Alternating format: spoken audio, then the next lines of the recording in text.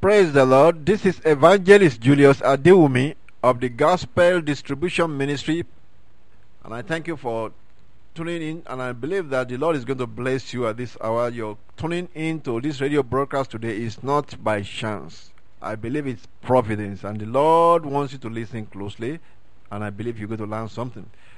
I've been going through the Daniel series, and in the last broadcast, I believe, I discussed Daniel chapter 10, where Daniel was visited by an angel. What are we trying to learn in these chapters of Daniel? We have been learning how to exercise our faith, how to walk with the Lord, and get to have the same reward like Daniel the prophet had. Remember, Daniel was reported in his writing that the angels manifested to him, and he was called a man greatly beloved. Before God can send an angel and the angel telling you are a man greatly beloved, you must have been doing something good. And those are the things we have been pointing out in the life of Daniel. From Daniel chapter 1, we talked about how Daniel and his other three friends purposed in themselves to stand out for God, for the God of Israel. And they stood out for God, ready to be ridiculed, that they are not going to defile themselves with the portions of meat that they classify in their religion as unclean, even though they were far away from their land and they were like slaves in this land, but they stood their ground to stand for God, not in rebellion. You have to remember that, but in presenting their case. And they were heard. When it looked as if they are not going to be heard, they even used the wisdom of God, and they told the man, prove us for 10 days and see that our countenance will still look just as fresh and better than even the countenance of those people that were eating this meat that we don't want to eat. And they were proven to be right, and so they let them eat whatever they wanted to eat. And in the end, because they stood for God, God was giving them wisdom and skill. Daniel had a special gift of interpretation of dreams, and he also had diverse kinds of dreams himself. Angels began to visit him. In the book of Daniel, chapter 7, chapter 8, chapter 9, chapter 10, it was the series of these Daniel's writings or his visitations, and those are prophetic visions God gave to him that was actually describing things that will happen from the day of Daniel till the end of the world. And we can look back at this and understand it better. In the book of Daniel, chapter 11 and 12 was the climax, the last part of it. And the angels that were showing themselves to Daniel told Daniel that seal up this book. You may not understand it. The people in your generation may not understand it, but it is for the end time. The people at the end who are wise will understand these things. How? Because knowledge shall be increased. The Bible, the prophet said, the angel told Daniel, knowledge shall be increased. Not only the knowledge of the worldly things, even the knowledge of God increased at this end time. We were able to look back at history and understand some of the things that Daniel prophesied, how they fulfill themselves. He spoke about the Messiah will come, and he gave the time it will come before, from his own time till the Messiah appeared in Jerusalem. It was to the later. And other things that he prophesied that will take place, many of them have taken place in history. And the rest of it also will take place because God has spoken it and it happened. Then He has spoken some others that is going to happen also. So we better take heed to what the prophets have written and make ourselves part of the kingdom of God that Daniel said will come at the end, which is the whole story, the plan of God. God has a kingdom, and His kingdom is going to take over this planet Earth, and only the saints shall rule and reign on this planet Earth. Who are the saints? People that have accepted the Lord Jesus Christ as their Lord and Savior. And if you have not, and you wanted to accept Jesus as your Lord and Savior, I will throw an invitation to you at the end of this broadcast, inviting you to accept Jesus, and you pray unto Jesus and ask Him to come into your life and begin to follow Him from that day forward, and read your Bible, and He will begin to show Himself to you in your dreams, in your visions, and He will lead your life from there on, so that you sin no more. Because as many as receive Him, to them gave He power to become the sons of God. That is, Christ gives spiritual power into Christians that accepted Him to become sons of God. You will see that it becomes easy for you to live this Christian life, to live the holy life God expects, when you have invited Jesus to come into your life, and He will come and take residence in your heart by His Holy Spirit.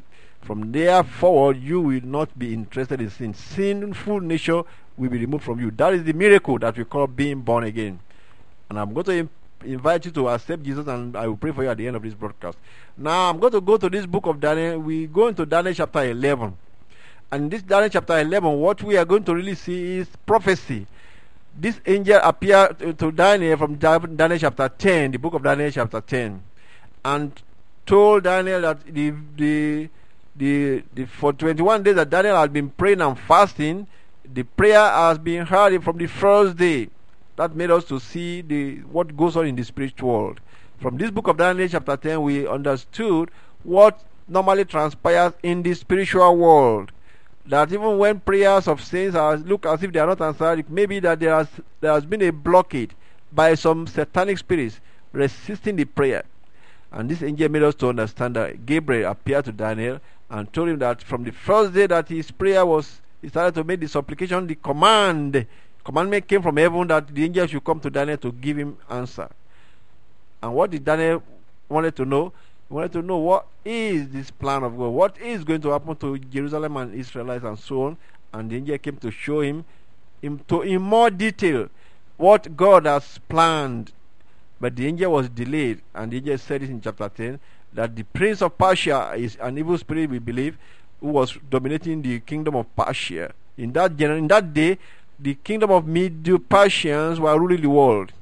But that's in the physical world. In the spirit world, there's a spirit of Satan that is actually in charge of all those governments.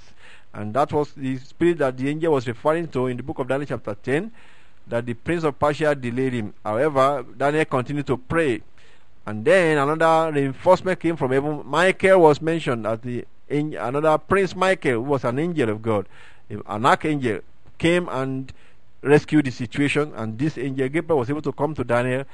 And he appeared to Daniel in chapter 10, telling him exactly what has transpired, and that he has come to show Daniel the plan of God and what is promised and what is written in the book and that God has written. And let me read that chapter 10 verse 21 from verse 20. Let me start actually right now here from verse 19. This is the angel talking to Daniel now.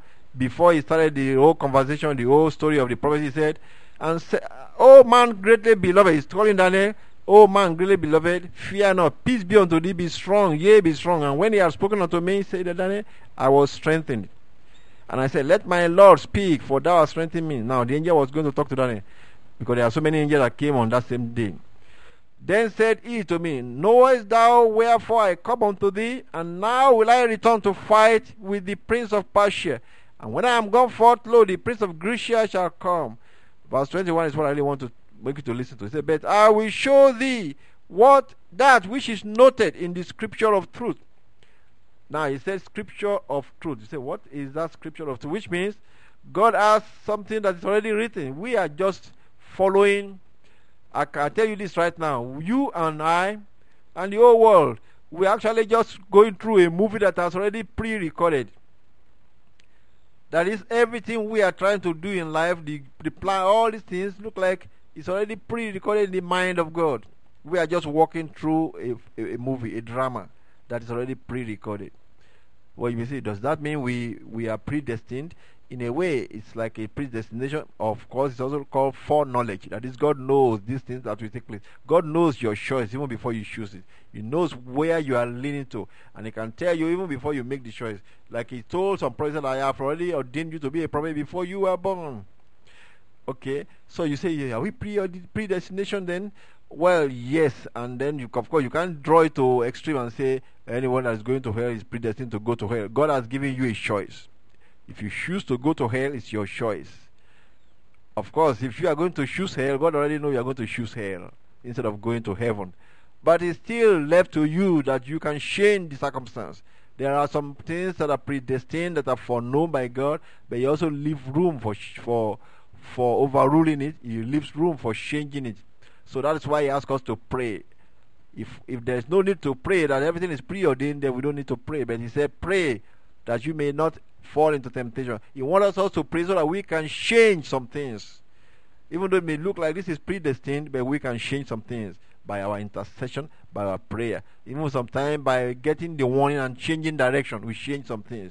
Which means if we are able to change it, then we are predestined that we are not going in that wrong direction.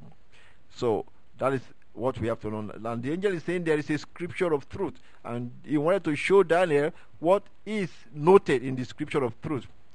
And he also said here, almost like confidently saying about himself, that there is none that holdeth with me in these things but Michael your prince. So this angel was trying to make Daniel to know that what I'm telling you here, it's exactly how it's going to happen. That is, it's nothing else.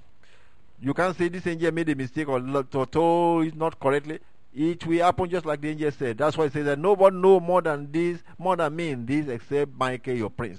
That's what the angel was saying, which means, and the angel actually mentioned in the next verse, he said he himself is the one that make kings rule and make kings to fall. I mean, he strengthened kings, even though those kings of the world that may not even know God, this angel said he is one of them that can rise up and strengthen them, which means they are the ones that do and undo things for God's purpose, for the kingdom of God. Now, I'm going to go into this chapter. I said all of this to make you to see that the angel was making Daniel know that this is authority. What he's going to tell Daniel, what he was telling Daniel was authority. No one knows better than him in these things except Prince Michael. You see, how come then that angel was so authority? He's saying that when he gets command from heaven, he does exactly what will happen. And this is what is written, and he just implements it on earth. And that is one of the angels of God that are implementing things, and they control how far the devil can go. Shouldn't that make you to be confident in the Lord your God? If you know Jesus Christ, have confidence in the Lord. Trust God for your situation. When you know that right now, like I tell you, that God is in charge of this planet, God knows what is going on. You may say, what about all this earthquake that is destroying people? What about all these plagues and pestilences and all the famine that is destroying masses? Is God in charge of these things? God knows all these things, and those things God is still in control. Nothing comes by surprise from God, and nothing is taking God by surprise. You say, well, why are Christians being killed in that country? Nothing surprises God at all. God is still in control. You have to remember that. But put your life in the hand of the Lord Jesus Christ. He is able to take care of you, and the promise of eternal life He has given to us is sure and is steadfast. And we know that we have that eternal life because He is the Lord of lords and the King of kings. Even if we allow Christians to be persecuted and to be killed like the first apostles, it's because of a purpose. It's for His own purpose. That these people really loved Him and they are ready to sacrifice themselves for Him. And that makes God to be happy. And He also has the power to stop it anytime He wants to. Verse 20 said, then shall stand up in his estate, that is one of the emperors in that generation will begin to raise taxes. And you can look at that in history where they started taxing people. It was the Roman Empire that started the taxation. And they started taxing the world in the days of the Lord Jesus Christ. When the Lord Jesus Christ was born, they will say there was a tax that was being conducted in Israel. So the angel started mentioning, he said, then shall stand up in his estate a raiser of taxes in the glory of the kingdom, like the kingdom of the northern kingdom, Roman Empire. But within few days he shall be destroyed, neither in anger nor in battle.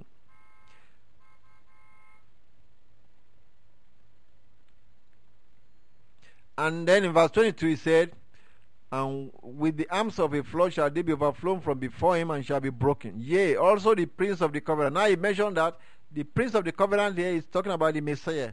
In the generation of that king that will be raising taxes, and another one come out and still raising taxes, it was in that generation that the prince of the covenant, the Messiah, will be killed. And that was mentioned right there to show that it was the emperor's generation, which is more like Augustus, perhaps, was on the throne in that generation when the Messiah was killed by Pontius Pilate. And then he went further, the angel went further and talked some more how they will still be fighting between the north and the south. And he mentioned how it will be like how Jerusalem also will be destroyed around the same time by this same northern kingdom of Roman Empire. And that continued for a while until you get to about verse 29, where things begin to change. Now it's jumping to the end of the world, where there will be another. It's like a kingdom of the north. The Roman Empire is come forth in the form of united European Empire. And that is coming to the end of the world. And in this chapter 11, is so detailed that it may, unless you really get your pen and really timetable it, you most likely will not be able to figure out what king is what. But I'm going to jump to another section here and point to some other Bible verses here. In verse 36, he started describing a particular king that will be doing some strange things. And he said, and the king shall do according to his will, and he shall exalt himself and magnify himself above every god, and shall speak marvelous things against the God of gods, and shall prosper till the indignation be accomplished. For that is determined shall be done. Neither shall he regard the God of his fathers. Now, when he said no, he shall not regard the God of his fathers, look like he's talking about a king in Israel. He said, nor the desire of women, nor regard any god, for he shall magnify himself above all. Now, when he said, nor the desire of women, it looks more like is this leader that's going to be almost like the leader of the Israelites, or the leader of the world in that generation, is going to be a different person. And people have assumed that it could be talking about the papacy, the Pope, where you look like they are monks and they don't even have anything much to do with women. Or what could it be? But let's go further. But because they are the papacy has a fulfillment in some of these, because the papacy is another seat of the world that look religious, but it's not following the religion of Christ. And then they are also in Rome, and the Bible said this prince that shall come is from Roman Empire. So that's where you begin to wonder that is this fulfilling itself in a religious leader rather than a political leader. Now he went further here. He said, "But in his estate shall he honor the God of forces," which means actually it's talking of they will be investing money in military. They will be investing a lot of money in the military, and you can look at Israel as it is today, that they are investing a lot of money in the military just to keep themselves alive, to keep the nation Israel alive. They have a lot of money invested in nuclear research and so on, that they are reputed to be number one in most of those nuclear weapons and nuclear power. But physically and other things, they are not really worshipping God. The secular Israel, the religious, the governmental Israel does not worship God, as you say. That there's the religious part where you have the fanatical rabbis, but the secular one, they are investing their money in military, while they are not really worshipping the God of their father. That's what the Bible is saying there. They are worshipping the God of forces, God of military force, nuclear weapons. They are investing a lot of money in that, and not in the God of their fathers. But he went further. He said, "Thus shall he do in the most strongholds with a strange God." They are building up armaments, but it's like a God to them. To God, it's a strange God, because you have to trust in the Lord God, who's going to defend you. Like David in his generation was trusting in God, and when God appeared, all his enemies scattered. No matter how much chariots of iron that the enemies have, when God appeared to fight for King David, all their chariots of iron will be knocking themselves down before David. But God is expecting miracles, supernatural trust like that. But in this generation, they are trusting more in how much military nuclear weapon they can build up. So the angel was referring to it here, that they will be honoring a God of forces rather than honoring the God of their fathers. That's what you see in verse 38. So it's talking more of the governmental Israel, what we call the secular Israel. Now let's go on. And the angel of God went further and said, "At the time of the end shall the king of the south push at him." That is, when it comes to the end of the world, there's going to be a war against Jerusalem. The king of the south will push at him. The king of the north shall come against him. You see what I'm saying? That is when they come against Jerusalem from all angles. And that you see in chapter 11. He said at the end of time there have been so many wars and small wars and little wars and all those troubles and the skirmishes that's going on between the Israelites and the Palestinians and the Arabs. Those are all just like trouble. But at the time of the end, according to this angel in verse 14 of Daniel chapter 11, so at the time of the end shall the king of the south, that is like the southern kingdom, like the Egyptian empire or the Egypt and the Arabs, will push against this king of Israel. The king of the north shall come against him also, like the northern kingdoms like Syria and up to Russia. The people have been prophesying that Russia is going to come against Israel because they are not really friends. That is like the king of the north coming against him. He didn't mention the king of the west. And west in those generations would have been like the Western Europe, but now it's far west as America. He never mentioned that, which means West will be supporting him, and that is what you see right now. There has been an alignment. The Western countries like America has always been supporting Israel.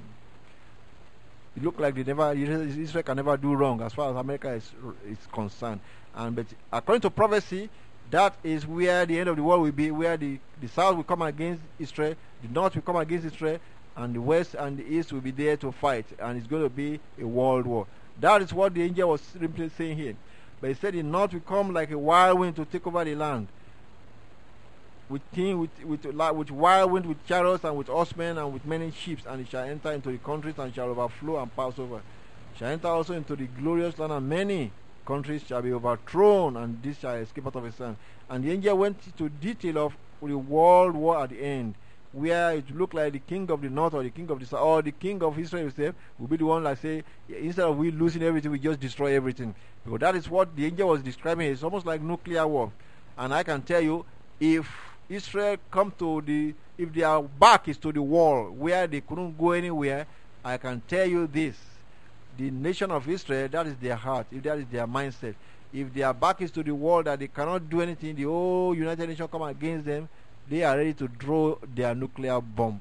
It's already known that they will do it, because you know what their law is. They are not Christians. They are tooth for a tooth and arm for an arm. That's the law of Moses that they follow. So they will not be afraid to use their nuclear weapon if their back is to the wall. They have sworn that they are never going into captivity anymore. They will rather destroy it all. That is their mindset, and we can see that. And that's why they have been investing in nuclear weapon. That is true.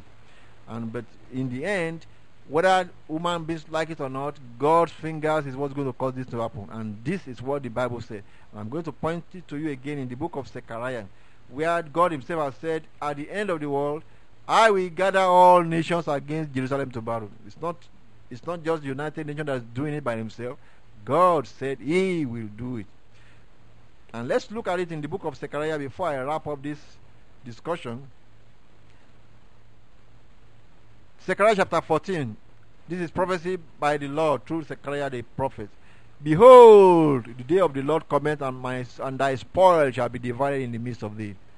Verse 2 says, for I, that's God talking, I will gather all nations. That look like United Nations.